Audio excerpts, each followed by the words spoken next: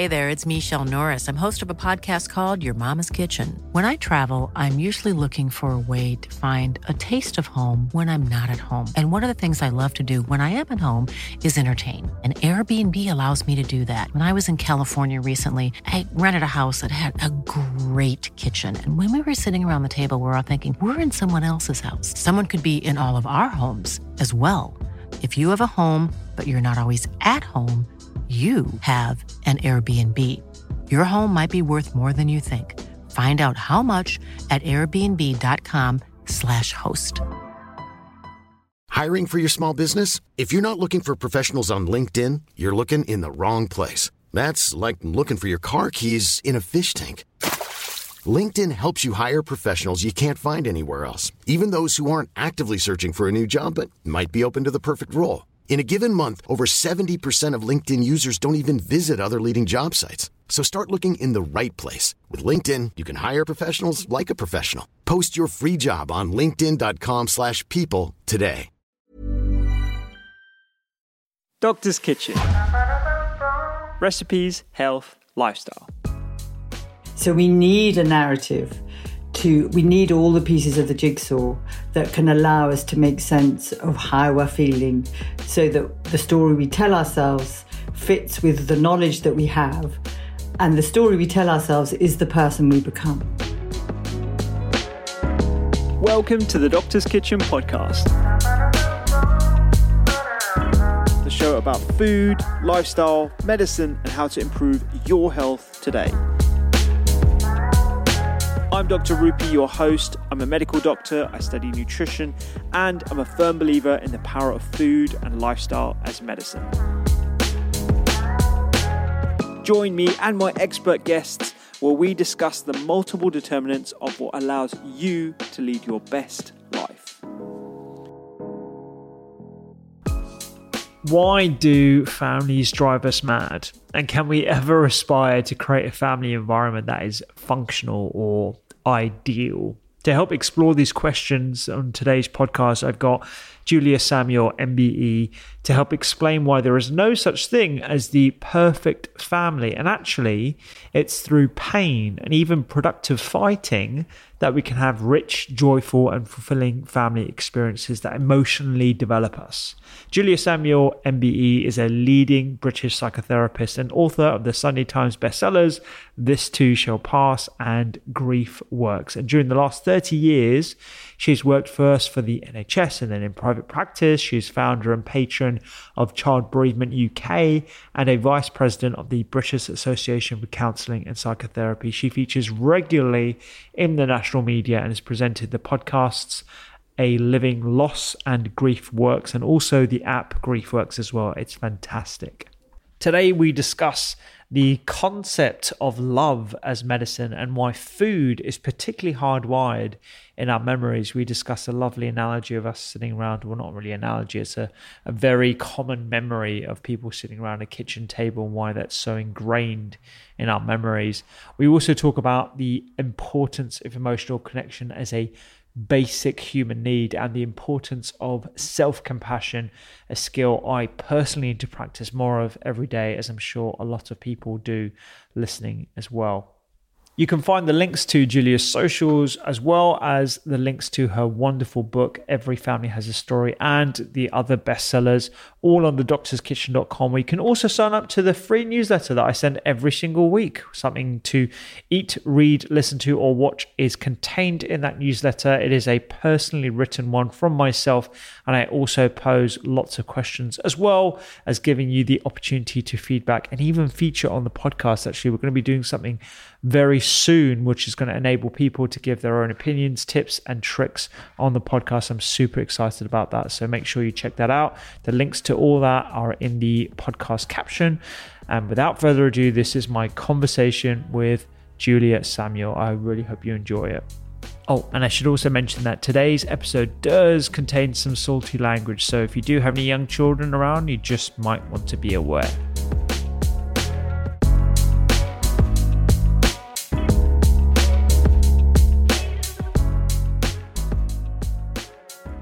Okay, Julia, we're going to get right into it. I've got so many questions. Good. I'm really excited to have this conversation with you because we're on the pod. It's called the Doctor's Kitchen. My sort of bias is towards nutritional medicine, exercise medicine, and I don't think we talk enough about emotional medicine and therapy in general. We've had some lovely guests in the past talk about connection.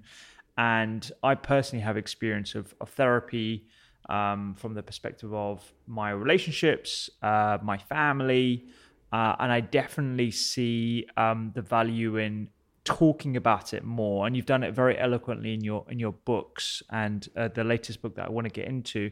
But perhaps we could start by... Can I pop in there and say that love is strong medicine? I mean, it is the most powerful medicine. If you meet someone who is feeling lovable and loving, they look so healthy and well. And the way they embrace themselves and the world is entirely different to someone who kind of doesn't feel that they're lovable and loved. Where they kind of feel narrow and brittle and limited. And so love is an amazingly powerful medicine. And, well, that's it. Yeah, no, absolutely. And, you know, there's literal physical evidence of this as well. I mean, the one that pops to mind immediately is Elizabeth Blackburn, and I forget her co-author now of the book and her co-winner for the Nobel Prize in science, when they looked at telomere length in identical twins and looking at the markers of stress in their life and actually how that manifests in, yes, physical appearances in terms of wrinkles, but also their inflammatory levels and their propensity towards lifestyle-related illnesses. So we know that stress and love as an antidote to what we experience on a day-to-day basis is something that has a very, very powerful impact on our physical well-being. Every thought that you have has a physiological component, and every feeling that you have has a psychological kind of thinking component. So the two are two networks that completely interrelated and dance and influence and shape each other. And so it is, you know, I love the work that you're doing. It's so important, and all of them are connected. Yeah, absolutely. Would you let's talk a bit about your background. I want to introduce you to the audience. I'm sure they already know a lot about your work. You know, you've done a few books now. You've been working in the industry for a few decades. But tell us a bit three. Tell us a bit about your background, if you wouldn't mind. Like, you know, where did you grow up?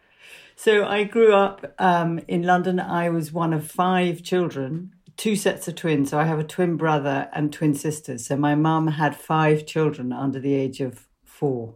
Wow. And my father always said, you know, she always did overdo it, your mum.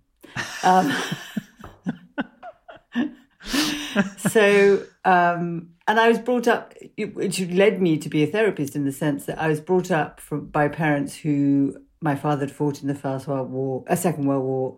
They were both children of survivors of the First World War, and they were very much of the kind of generation, and they had no choice of forget and move on, keep pushing forward, you know, everything's fine, put on a good show. And yet my mother had her sister, her brother, her mother and her father had all died by the time she was 25. And my father, similarly, his father and his brother had died, and they never talked about them. So there were these black and white photographs around the house that I didn't really know anything about, these people who were my grandparents and my aunts and uncles. And it made me be more interested in what was going on below the surface than what people were saying, because that seemed to be the most powerful influence, you know, in our household. And it fermented me as a therapist. Wow. And so so you wanted to go into therapy on the basis of your own experiences with your family and how they would repress, I guess, the feelings? It was the repression and also connection.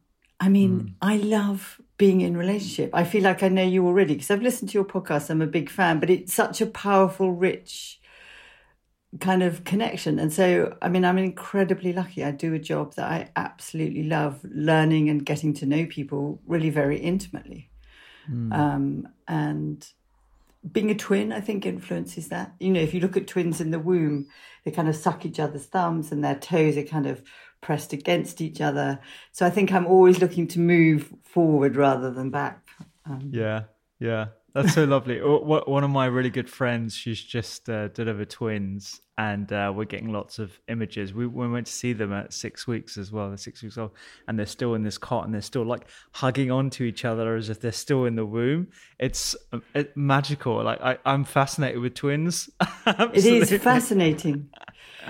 Really fascinating. I mean, because I had a twin brother and my parents were old-fashioned, I was separated from him straight away. He had one bedroom, I had another with my sister, and we were educated completely separately because that was the kind of traditional way of doing things. And so that, I think that is also a loss, you know, that I wasn't really with him that much. Yeah. And do you... what are your earliest childhood memories? I'm not trying to turn this into a therapy session for you, but I'm curious as to your opinions on your own childhood.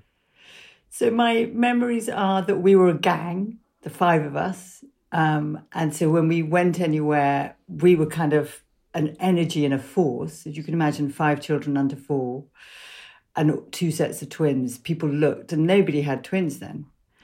And so I felt like I was part of something that was powerful.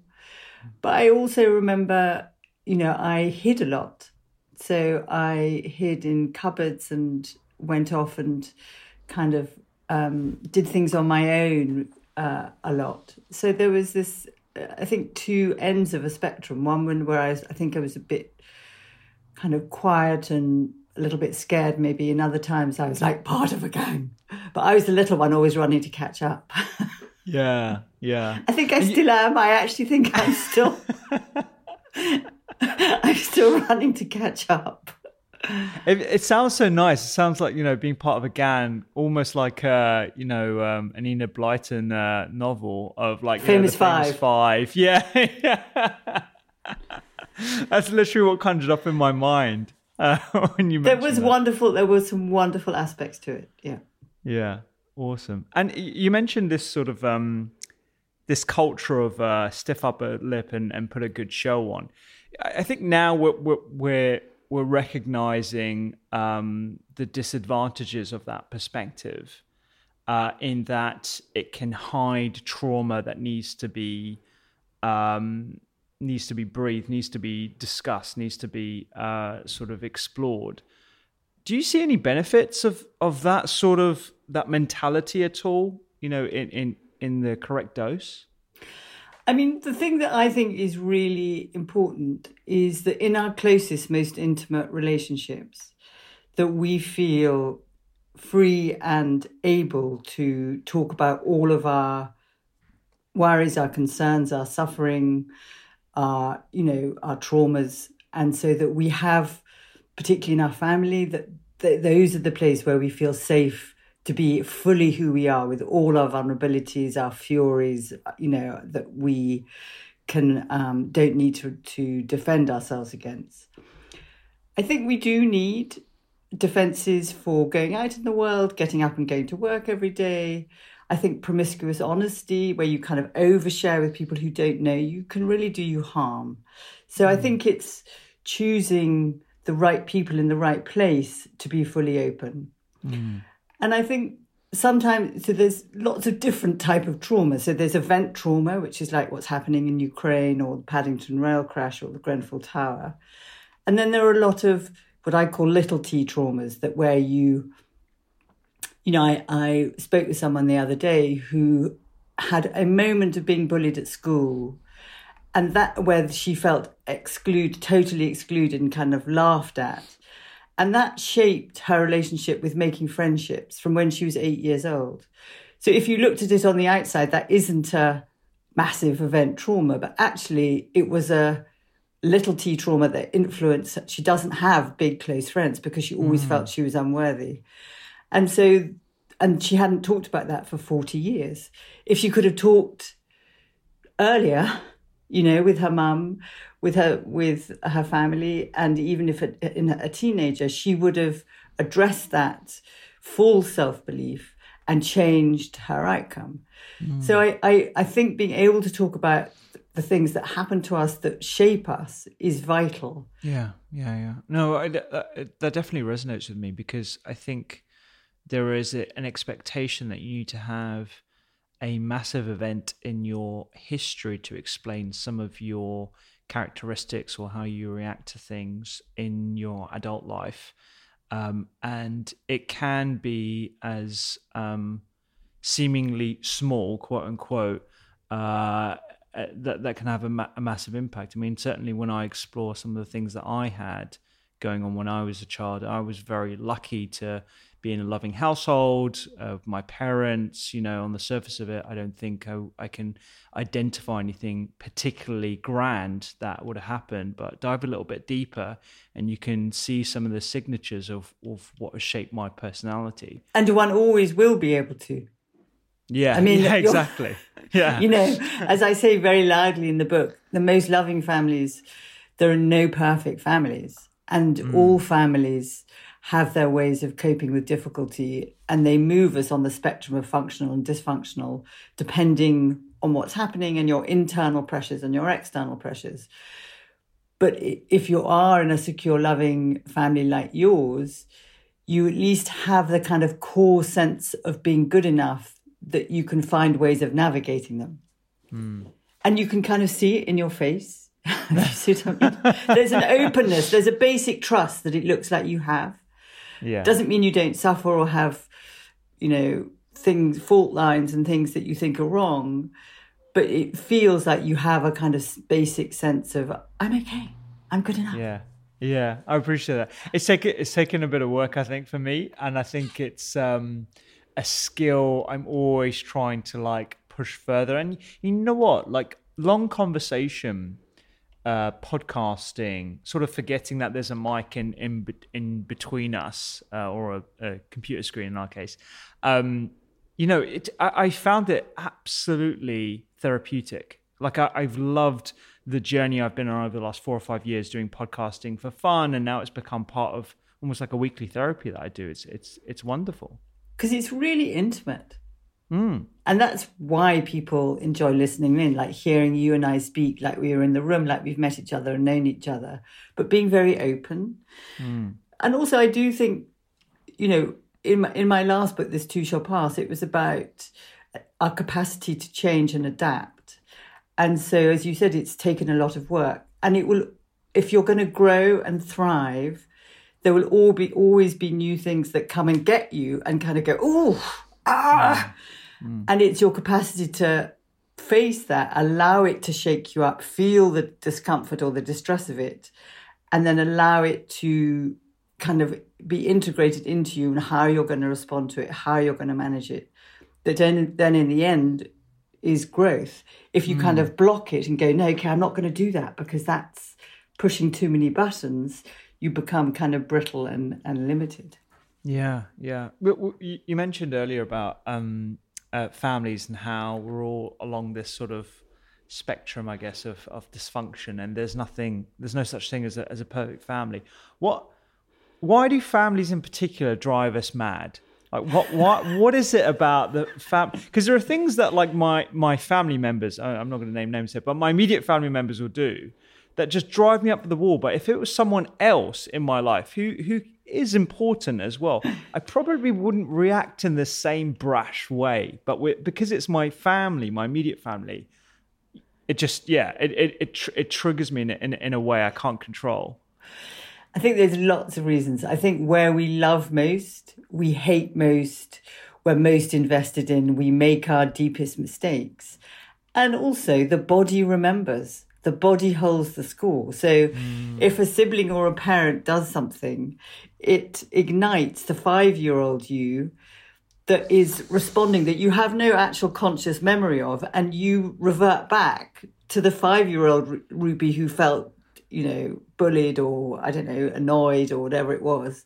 And he comes rearing up. Yeah. And it takes quite a lot of adult you to go, hang on, what is going on, to kind of slow down, take a breath and not have a tantrum like a 5-year-old. Yeah. I'm going to remember that. That's a really good point, because you're right. The reaction can be of a child having a tantrum. And you kind of reckon, you're like, where is this coming from? Like, this is not how I am. I'm a 37-year-old man in a position of responsibility, and I can react quite uncharacteristically. It's but also it's the power. It's sight, sound, touch, and smell. So it may be that they say something, but it's the tone of their voice. If your mum could look at you in a particular way, like my mum's died, but she could.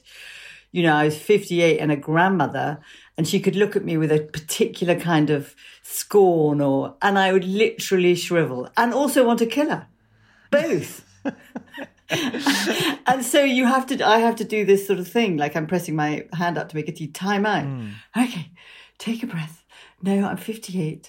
And also your parents can be children. My mum was a child in so many ways. And so then you can get sibling rivalry between parent and child, or you as a parent can be rivalrous with your children. So all of those dynamics that are kind of wired in us play out. It's incredibly, it works faster than our brain, than our prefrontal cortex can control. Yeah, it's that reflex action. We've dived into some of the family dynamics here, but I just wanted to take us a step back and talk about your experiences as a therapist and your training. Because am I right in thinking you used to work at St. Mary's? Was that where you started? 25 years I was at St. Mary's. Wow. So I set up their post that they'd never had before of supporting families when a baby or a child died. So I worked in maternity and paediatrics and supported the doctors, trained the doctors, and set up the whole kind of service for bereaved parents, and a memorial service, and how we supported them and what happened to them during, when the baby or child had died, so that they were better supported. And it was, I'm now on the Imperial Ethic Committee. I will never leave St. Mary's. It was the mother and father and everything kind of to me as a professional. And just that building. I love belonging. I love my lanyard. I've still kept it, my NHS lanyard, that I could beep it and it would open doors. Yeah. But and go to a shop and get 10% off Costa coffee. But it's that, I'm making it small, but it's that sense of belonging to something that is bigger and better than me. Yeah. And the doctors that would pass me in the corridor, the nurses. I was the walking dead person. So if anyone saw me, they'd want to tell me about somebody who died or something that was bad. But, I had real connections with them, and I still see them all. I still have supper with some of the paediatricians, and I still ring them when my grandchildren are ill, in a panic. So it's a massively important part of me. And from there, within a few years of working there, I helped establish and launch Child Bereavement UK, which is the charity that supports families when a child dies and when children are grieving. Yeah, there's so much I want to unpick there. That really resonates with me, being part of something big, and the lanyard as well, and keeping my lanyard. So I went to Imperial, that was my med school, and so I know St. Mary's well. We had lectures there, and there was. I taught there in that lecture, that Robert Fleming lecture. Roger Bannister. Roger Bannister. Yeah, brilliant. Yeah, with he's got there's like a mural of him on one side of the wall. It's incredible. And all these medical students, sort of eating their breakfast or their heads down. I'd make them come to the front. The last thing in the world they wanted to talk about was babies and children dying. Yeah. And then I would make them do a role play. And that actually woke them up. And then they were really brilliant, obviously. Yeah. No, I've got really fond memories there. I actually did a pediatrics rotation there as well. I forget the lead consultant now, but he'd been there for a few years. I'm sure you probably know him. And part of something that I'm going through at the moment. I'm starting my sabbatical from clinical medicine because I want to focus on my app and the nutritional medicine side of things and a few other projects that I've got. And it's wanting to still be part of that, something that's bigger than me. So going to my local hospital, Chelsea Westminster, being part of the team, interacting with the nurses, admin, other doctors, other professionals, that sort of day to day, I'm kind of craving. And so every now and then I'll pop in, I'll just go for lunch with some of my old colleagues and stuff. And you're right. It's wanting to be part of that unit. It's like, and it's not just that it's bigger than you, it's better than you. Like, it's this system with incredible people saving people's lives. Every single day they're going above and beyond to save people's lives. And I know there are errors and things, that are wrong with the system. But in comparison, my life is literally just nothing.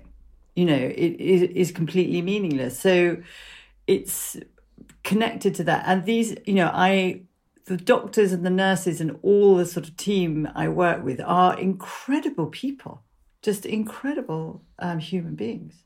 Yeah. And funny, with such dark humor. Yeah, no, we definitely do have dark humor. I think it's a coping mechanism, and I think you're being hard on yourself. You're doing a lot through the books and all the educational and I've got an app. All the things you've done. I can talk to you about my app, my GriefWorks app. Do it, please. I wasn't aware. It's an amazing app. It was an app store of the day. It's had unbelievable reviews. It's a 28-day course of how to support yourself through grief, where I've done films. So it's sort of 15 minutes every day, the course. And then there are like 60 tools, breathing, meditation, exercise.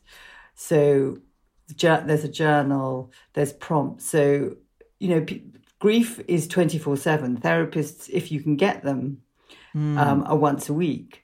And so if you wake up at 3 a.m. with a pounding heart and kind of completely overwhelmed or whatever it is, you can go to my app and there's a tool that can calm you down. And then there's also the course that takes you through the process of grief. So it's very holding and supportive. And I've had unbelievable reviews. People, somebody said, yesterday I saw one, he said, I've been struggling with my grief for 3 years and after 7 days on your app, I feel completely different. Isn't that amazing? It honestly makes me cry. It's incredible, that, isn't it? Because there are comparisons with when you put something out on Instagram or a video or a podcast and someone listens to it, and you might have recorded that a year ago, and that it has so much of that incredible impact and resonance with that individual that you've had no interaction with whatsoever. Isn't that amazing? I completely agree. And there's so many schools of thought about kind of arguments against the virtual world. And in the same way as I think for ourselves, we need holistic medicine of what we eat, how much we move, what we put our attention to, who we spend our time with, what we're doing has an effect on our physical and mental health completely interconnectedly. I think there is an absolutely vital piece of the virtual world that can reach people in a way that we cannot reach them. The knowledge that I've gained over 30 years now has been downloaded, 25,000 times by people who can use it. I could never have seen those people. And it's helping them and changing them and supporting them, and they're using it with their families. So that has unbelievable value. And, you and I talking now, the thing about podcasts and different to kind of newspapers or kind of little clips on the radio is, like you say, people listen to them 2 years later. So it really has a massive impact, which I'm very grateful for. I'm really excited to dive into GriefWorks actually after this, because me creating my own app that launched only a couple of months ago. I saw it. It's very good.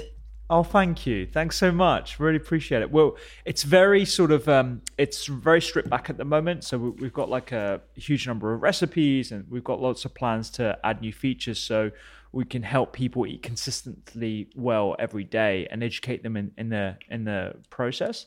But I imagine the amount of love, care, and attention that you would have put into your app in terms of creating that course and all the other tools as well to help people. Because one of the things that I think is quite limiting working in the NHS is that we're never going to have enough doctors, we're never going to have enough nurses, we're never going to have enough allied health professionals. Time and attention. No. Time and attention is always going down. And actually, if you track the growth of the population versus the per capita nurses and per capita doctors, we're actually increasing a lot higher than the growth of population, yet we're always in this perpetual sort of on position the back foot. Exactly. Well, we're always needing more and more and more. And so digital digital solutions, I think, are something that we need to embrace more. And completely. I can imagine your app being certainly part of that.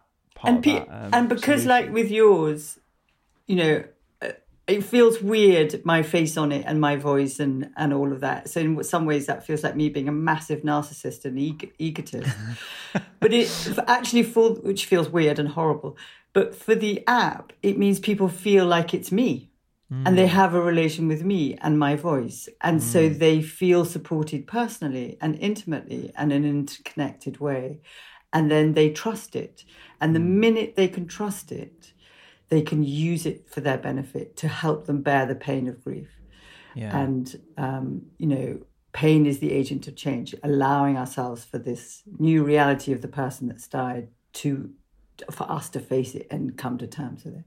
Yeah. I love that term you used, pain as the agent of change. I wonder, as someone who's had to listen to and endure, I'm sure you get this question a lot, how do you cope with that level of exposure to other people's grief, pain, bereavement, you know, all these things that thankfully, I mean, we all have to experience it at some point, but it's not as part of our vocation. And I guess your perception on how you deal with it is going to be vastly different to anyone else who's listening who isn't in therapy. I wonder if you could talk us through your process of how you deal with creating some separation, yet being so intimate as you are with your clients. So, I mean, it changes me all the time. And I don't think I can defend myself against my clients because I can only really work when I fully attune and open with them. And it has had, you know, profound effect on the preciousness of life and kind of living knowing that I could die and other people could die means that I don't always, I do sometimes take life for granted, and I feel enormously grateful. And, you know, every night I say thank you is to God, but it's not really a religious God. And I name all my children, that my in-laws, my children's partners, and my grandchildren's name and my husband for being alive. And I just feel like that's part of my response of dealing with death every day. Like every day I say, thank God for Natasha, Emily, Sophie, and Benjamin, in case he's listening, which he won't be. And that I'm healthy. So I think there's that side of it where I really appreciate life. The other side of it is that I spend so much time hearing terrible stories that I can't not know that terrible things can happen in very simple ways. So, you know, with my grandchildren with grapes or crossing the road or being in the bath or carrying them downstairs or being on a bicycle, all of those things I've worked with people whose children have died doing simple life things. And so I annoy my children because I'm always like, so it's in me because I just see the bad thing, and that's wired. You know, I've got the amygdala going. I literally chop grapes into tiny little kind of centimeters. Yeah. So there's that side of it, which is more negative. And then I do masses of physical stuff. So I kickbox, I cycle, I run, I do Pilates, I do yoga, I do meditation. And I do stuff that makes me laugh. I see friends, I hug a lot. I only watch fun things on telly. My husband always wants to watch all these frightening things, and I kind of go out. Or people send me these films about death and dying. It's like, no, please. I want to watch Mamma Mia, happy endings, Ted Lasso, like stuff that is warming and has happy endings. Yeah. To balance. So I do stuff to try and recalibrate the balance in me to keep me regulated so that I can be up and at 'em and available for my family and for my clients. I think sometimes, I don't know if it's true for you, that sometimes I think my work gets the best of me and I kind of bring the dregs home. Yeah. And I really want to try and not do that. There's so many things in that because so I worked in pediatrics for quite a while in accident emergency, and we obviously see quite a few things from things that are near misses to unfortunate accidents that are a lot more severe. And so whenever I see like my friends' kids like standing on a table and they're 3 or 4 years old, I'm like, please or that there's something on the floor and they're crawling around and they can fit that in their mouth. I'm like, like small little things that please just like and swimming the exactly sea and pools. Just all the time. So I totally resonate with that. I'm kind of like on high alert, and it's so funny you say that about TV programs, because my partner is like obsessed with all those sort of murder documentaries and missing people and all that kind of stuff. And I can't watch that stuff. I need to watch like something uplifting, like put a cookery program on, put a Saturday Kitchen on. Like it's like one of my favorite programs. They're always having fun and laughing. That's what I need to surround myself with. Completely. And that's where food comes in. I mean, one of the things I was so excited today is that I see food and sitting around the kitchen table and being a family as one of the most significant touchstones to family life and to memory, so that our sense of smell is 10 times stronger than any other sense that we have. And with grief, you can smell your grandmother's chicken curry, and she may have been dead 15 years, and you are literally zapped back in time to your grandmother's kitchen table, sitting there with her, and feel the warmth of her love as she made the chicken curry, the memory of her laughing and what she said to you in that moment. And so it has this unbelievable power for memory, for love, safety and security within us. And having that sense of safety in yourself is the only way you're then available to connect and love others. And as we know, that love and connection is the most important thing in our lives, that when we feel loved and connected to others, that equals the quality of our lives and our outcome, and actually our health, our longevity, our well-being, and our success. So, I mean, it's an incredibly vital part of our mental and family health. Absolutely. I think that's really going to resonate well with the audience, because it's so innate, it's so natural to think about those experiences and imbue those memories with the richness of the smells. And everyone thinks like, their mums or their grandmother's dish is like the best dish ever. And it's because it's tied to some of those different memories with the hard wiring of our brain. So yeah, I mean, as you were describing that, I was thinking of all the memories that I have of my like kitchen table and all the different foods that we would experience and stuff like that. So that's that really does get me. And so one of the things I talk about it with grief, and I know I should be promoting my other book, Every Family Has a Story, but it is totally connected. Because it's how we inherit love and loss, is that it isn't by forgetting the people that's died, it's by remembering them. And that food and particular dishes are touchstones to memory. And so that we want to kind of be active to make dishes that remind us of particular important people in our lives at particular significant times or at ordinary times. Yeah. And that it keeps them alive and available in us to support us, even though they've died. Absolutely. Absolutely.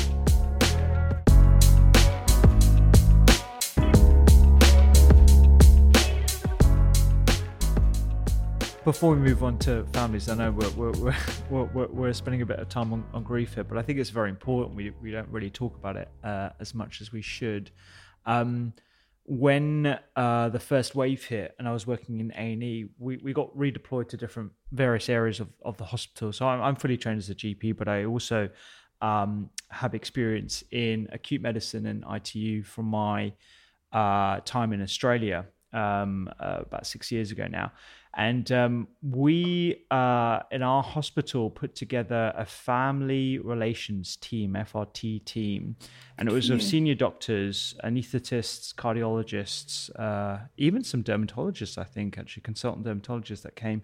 And we would sit in this room and we would do phone calls updating the families of people who are in ITU, the families of the patients and stuff. Because if everyone remembers, couldn't go in, and we had no way of updating them. Technology in the NHS is pretty sparse as it stands. And we had some unfortunate incidents where they would call up to the ITU and then they would be given erroneous information from one of the junior doctors. So it was all a thing. So every day was preparing families for pretty bad news. It was reminding them of the likelihood of bereavement, of death, and everything else. That weighed really, really heavily on the whole team. And we actually had our own therapist that would come in once a week and actually, I did it twice a week for St Mary's lunchtime. Brilliant. Fantastic. Tell us a bit about your experience of that, because how much of a burden that was for not just the family, but also the staff themselves. So I don't want to break confidentiality. So Sure. I'll just tell you kind of generalized things. So a pediatric team was converted to an intensive care unit team, like you were. And I would do virtual Zoom lunchtime calls twice a week, Tuesdays and Thursdays, 1 till 2. And everybody in the team could come and they'd bring their lunch and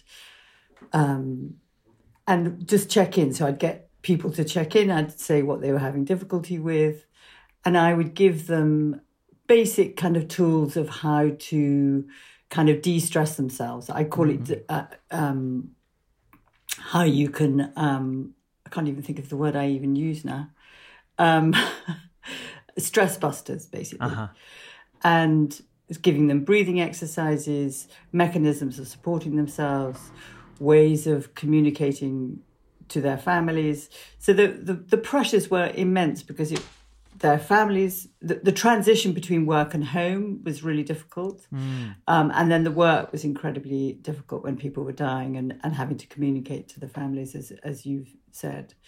And so it was finding ways of helping them regulate their systems. And I think one of the big things often with medical staff is not to conflate the feeling of failing with the fact of failing.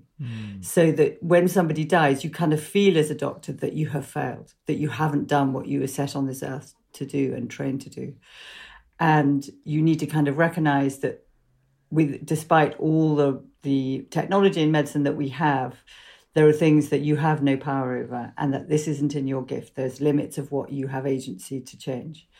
And so to support yourself, to know that you did the best you could, and the person died, and to separate the feeling and the fact very clearly.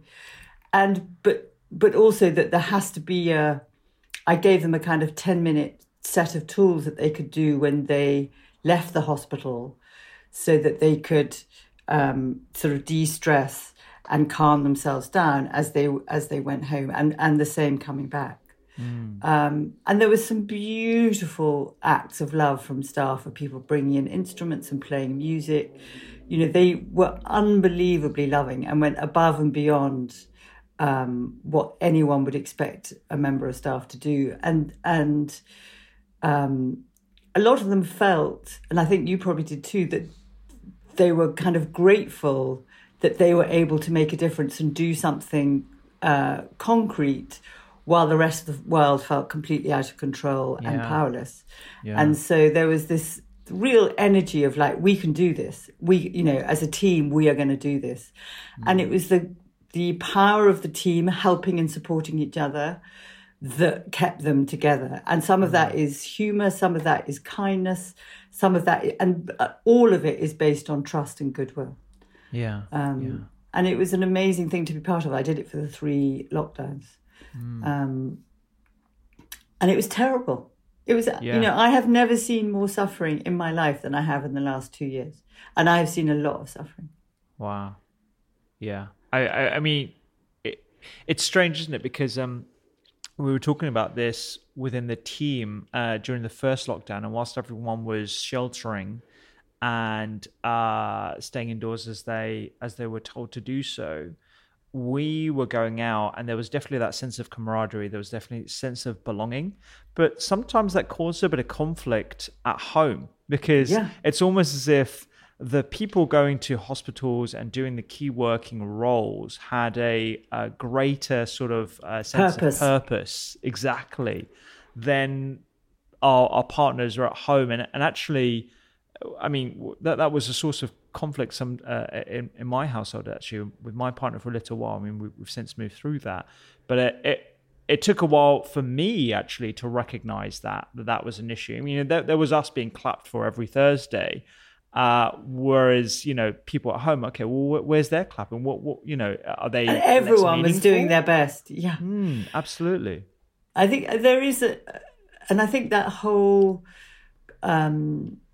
kind of energy of going out, putting yourself in the way of danger because you were in the pandemic and in the infection, so that those left at home were worried about that and frightened for you. And if people are frightened for you, they don't necessarily love you more. They want to punch your lights out for making them scared.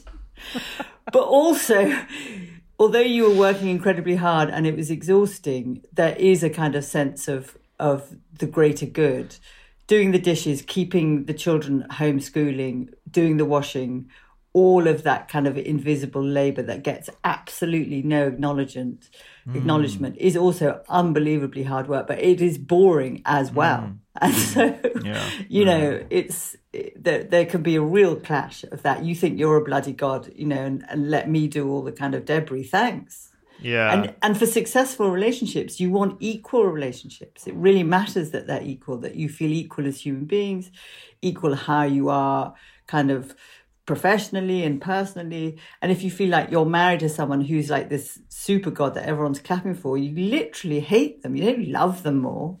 Yeah, that's a really good point, and definitely resonates with my experience. I love some of the tips that you gave earlier in terms of practicing thanks and gratitude. That's definitely something that I was doing, and I still do, and I have done for a little while, actually.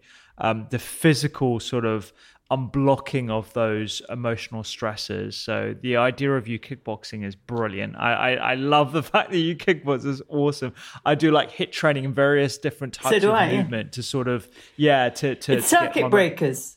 Because the cortisol sends your system into fight, flight or freeze, which is the kind of fire alarm in your brain. And if you've flown by kickboxing or 12-minute app or whatever it is, HRT, you drop your levels of cortisol and you increase your levels of dopamine and oxytocin. So then you're available to connect.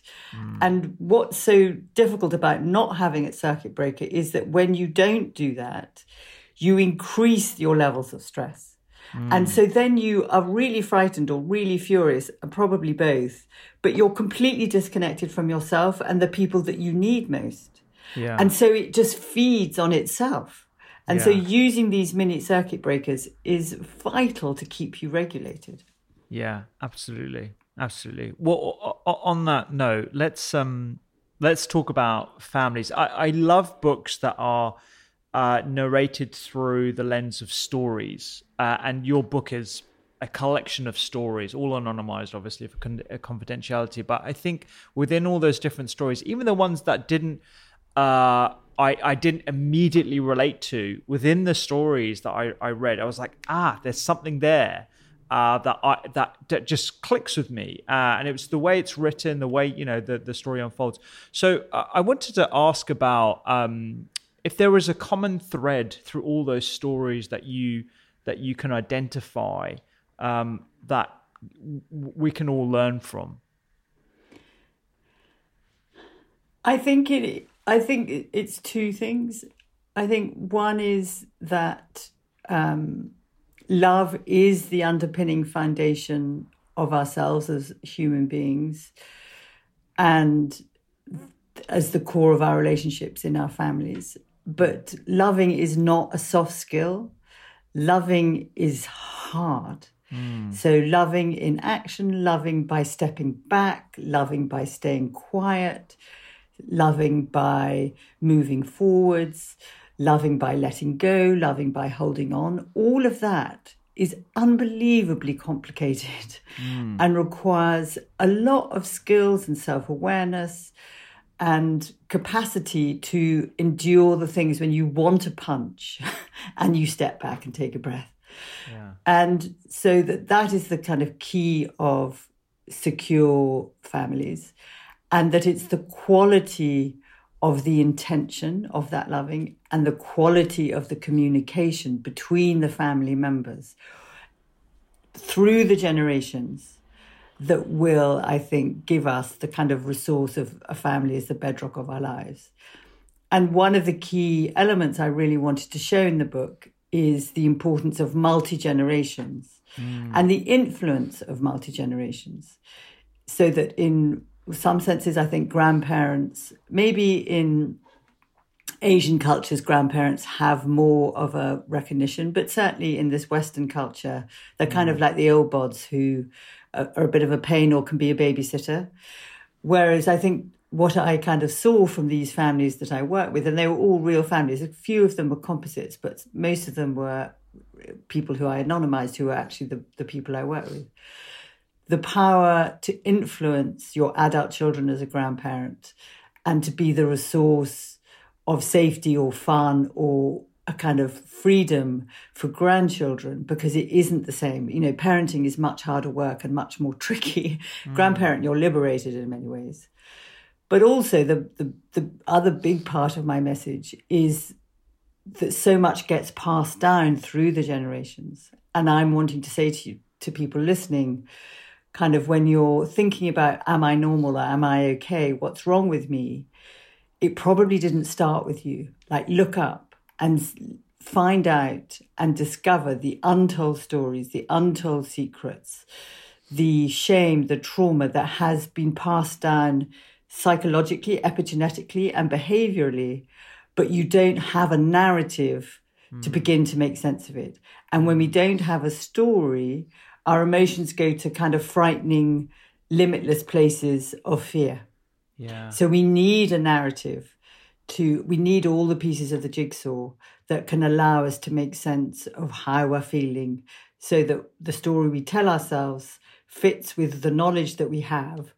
And the story we tell ourselves is the person we become.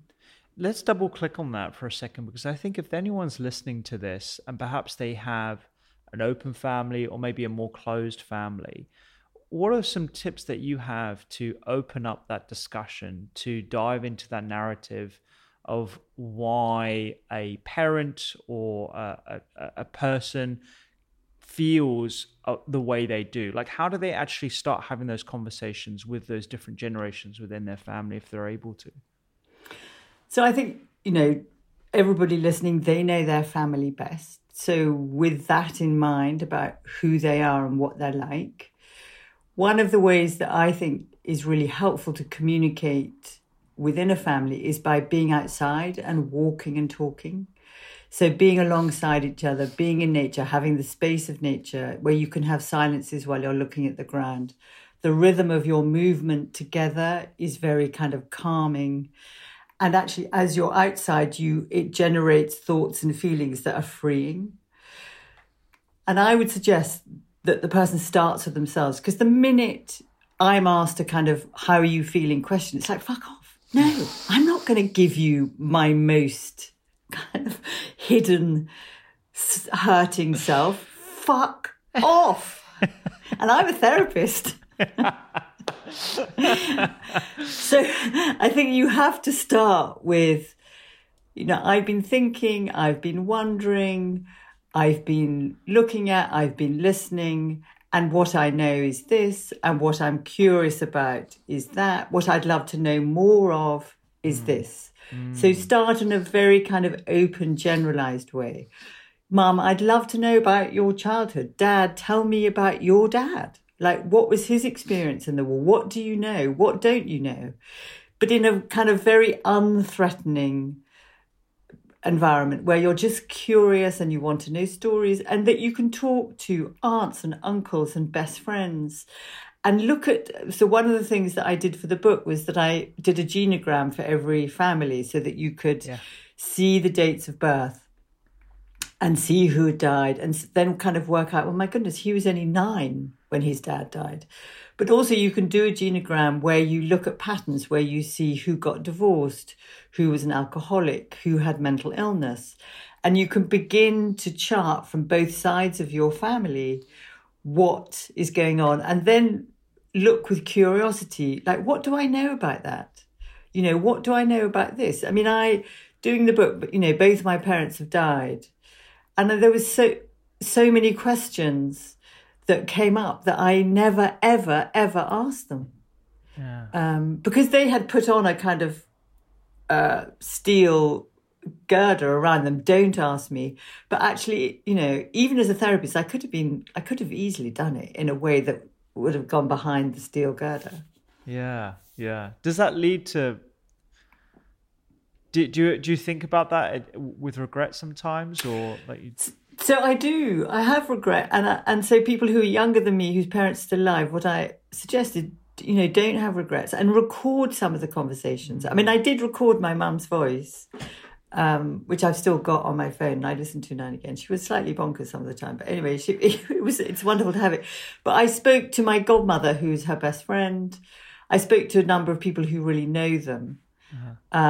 And didn't get much, truth be told, but at least I did ask.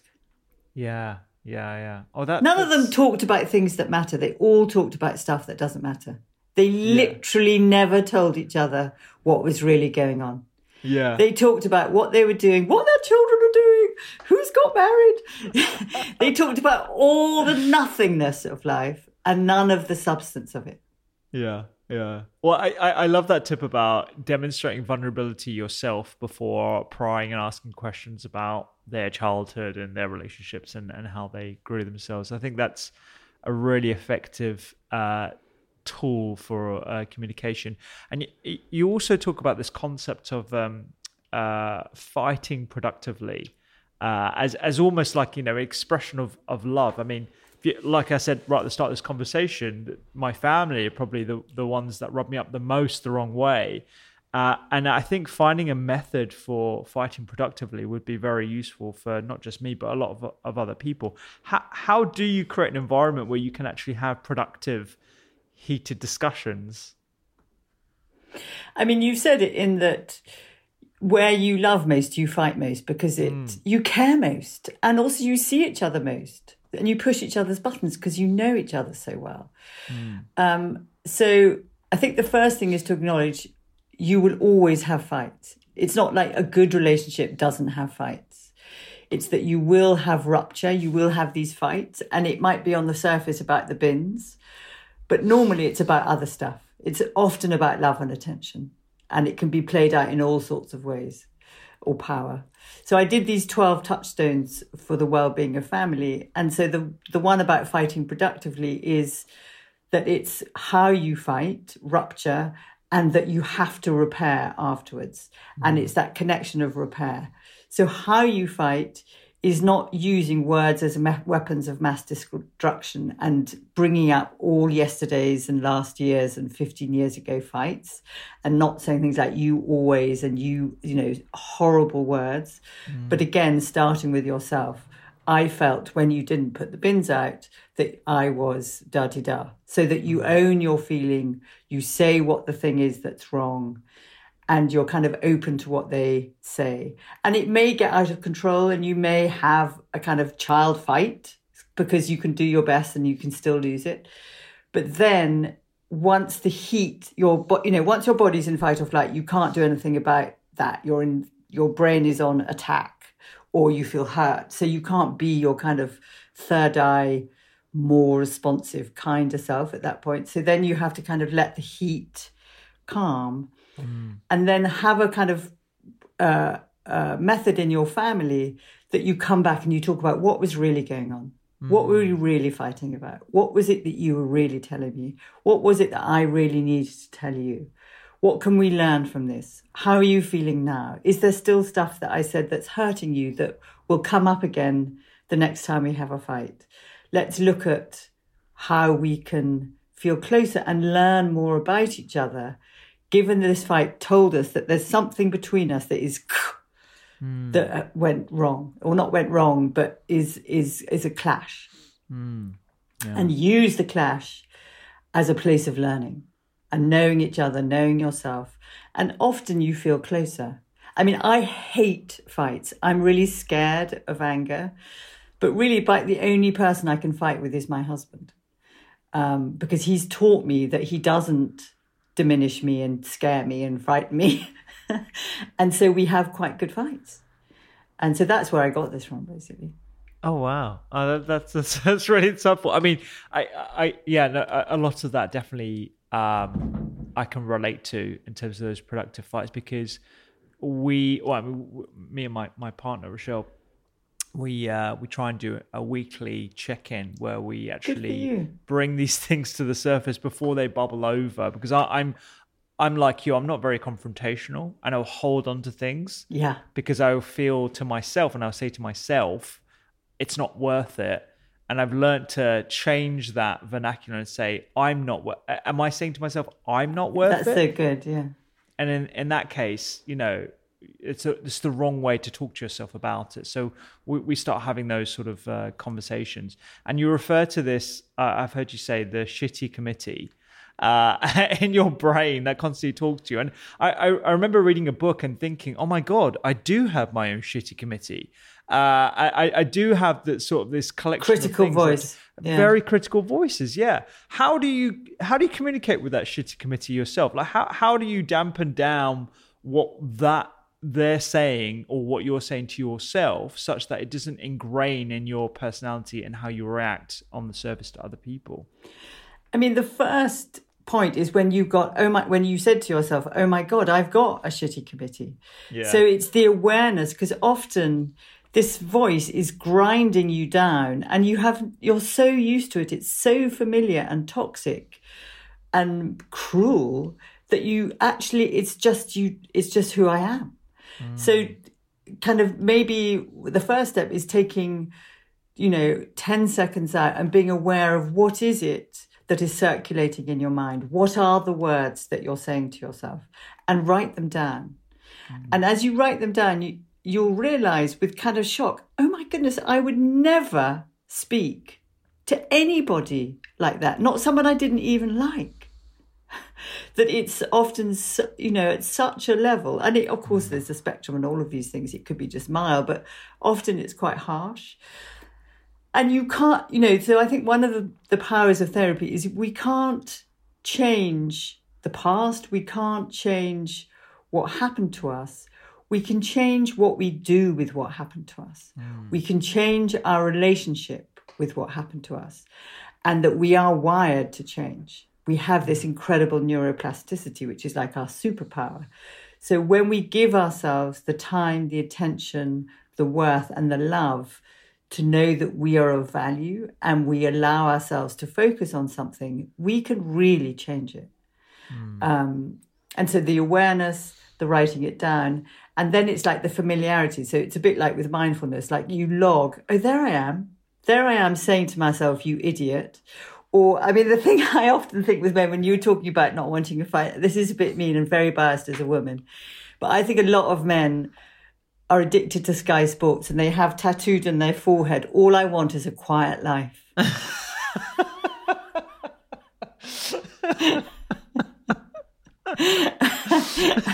And I think the Sky Sports could be taken to court for many divorces.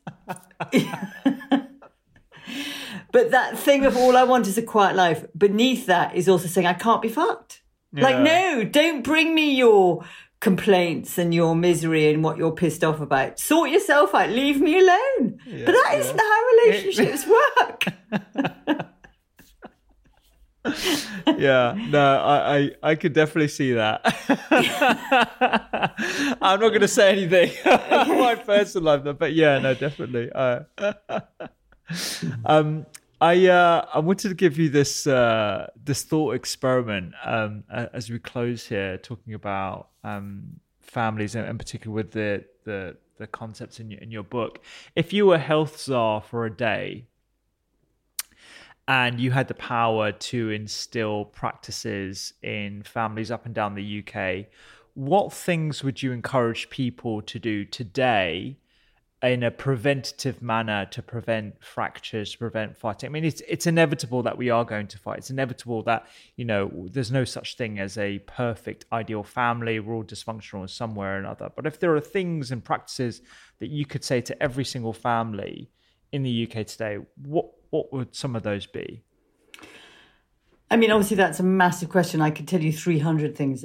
I think at the core, maybe it is compassion, self-compassion and compassion for others. That, what we care and mind most about, we also hurt most, and we're at our most vulnerable. And so self-compassion, by turning to ourselves with warmth and kindness and turning to others with warmth and kindness, enables us to kind of show up and take responsibility and deal with what's going on. And I think it does mean that if we have self-compassion, then the next steps of that mean that we look after ourselves. We do some meditation, we may take some exercise, we may make sure as a family we sit around the kitchen table and eat together and listen and talk to each other. But I think if you don't have that as the foundation, it's very, very hard for the other steps that are very important to follow. Yeah, I love that. I mean, as you eloquently state in your book, emotional connection is a basic human need. And like we started this conversation, love is medicine. And I think if we can lean into that, we can all have healthier relationships with ourselves as well as with the people who are closest to us. I really appreciate you taking the time. And the book is wonderful, honestly, Julia. I've learned so much from it. And I love your vulnerability in the book as well. I mean, you talked about the story with the same-sex couple, for example, about how it wasn't your forte, you hadn't had as much experience with it. And I'm really glad to see that you actually wrote about your experiences there from a position of inquisition as well. That was one that's definitely stood out to me. Well, thank you. I mean, I've loved this conversation, and I hope people listening, even if they only take one thing, that they'll take something for themselves, and that will support them in their lives and in their families. And I, with the book, I wanted it to be about families, but it's relational. So I wanted to show what I don't know and my biases. We all have biases. And where I felt, this awful excoriating shame, like, I've got something wrong. And because that happens in our relationships and it happens in therapy. Yeah, absolutely. Absolutely. It's something I being a general practitioner and someone who comes in with a condition that you're not that fully aware of, sometimes you can have that feeling of self-doubt, and that you've almost let yourself down by not having all the perfect answers at your fingertips. And I think it's just part of being human. So yeah, absolutely. I totally agree with that. But also your patients and mine will trust us because they'll read it in our face that we don't know. And they smell a bullshit in a nanosecond. So that how to keep the relationship alive and connected and kind of functional or, attuned online is by saying, do you know, I really don't know about that. Or I need to go and talk to somebody about that. I need to go and find out more. I want to give you a proper answer and I don't have it right now. Absolutely. Julia, thank you so much. It's been wonderful chatting. You're so open. You're so lovely. I can't wait to do this again at some point in the future. I hope we do. Yeah, in person. I'll have to definitely cook for you. Will you cook for me? If I was to cook for you, what would you want? Oh, I want you to cook what you love cooking, because I think I'd love it then. Okay, great. That's a deal. Thank you so much. I really loved it. Thank you.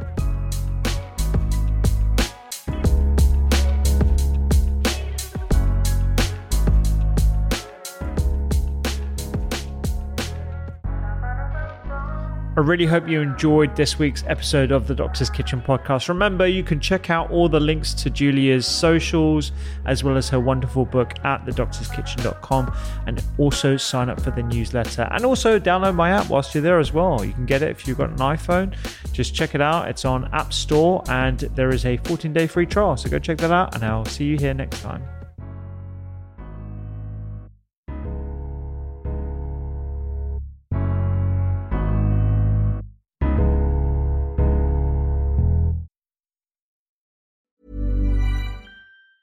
Planning for your next trip? Elevate your travel style with Quince. Quince has all the jet-setting essentials you'll want for your next getaway, like European linen, premium luggage options, buttery soft Italian leather bags, and so much more. And is all priced at 50 to 80% less than similar brands. Plus, Quince only works with factories that use safe and ethical manufacturing practices. Pack your bags with high-quality essentials you'll be wearing for vacations to come with Quince. Go to quince.com/pack for free shipping and 365-day returns. Imagine the softest sheets you've ever felt. Now imagine them getting even softer over time. That's what you'll feel with Boll & Branch's organic cotton sheets. In a recent customer survey, 96% replied that Boll & Branch sheets get softer with every wash. Start getting your best night's sleep in these sheets that get softer and softer for years to come. Try their sheets with a 30-night guarantee. Plus, get 15% off your first order at bollandbranch.com. Code BUTTERY. Exclusions apply. See site for details.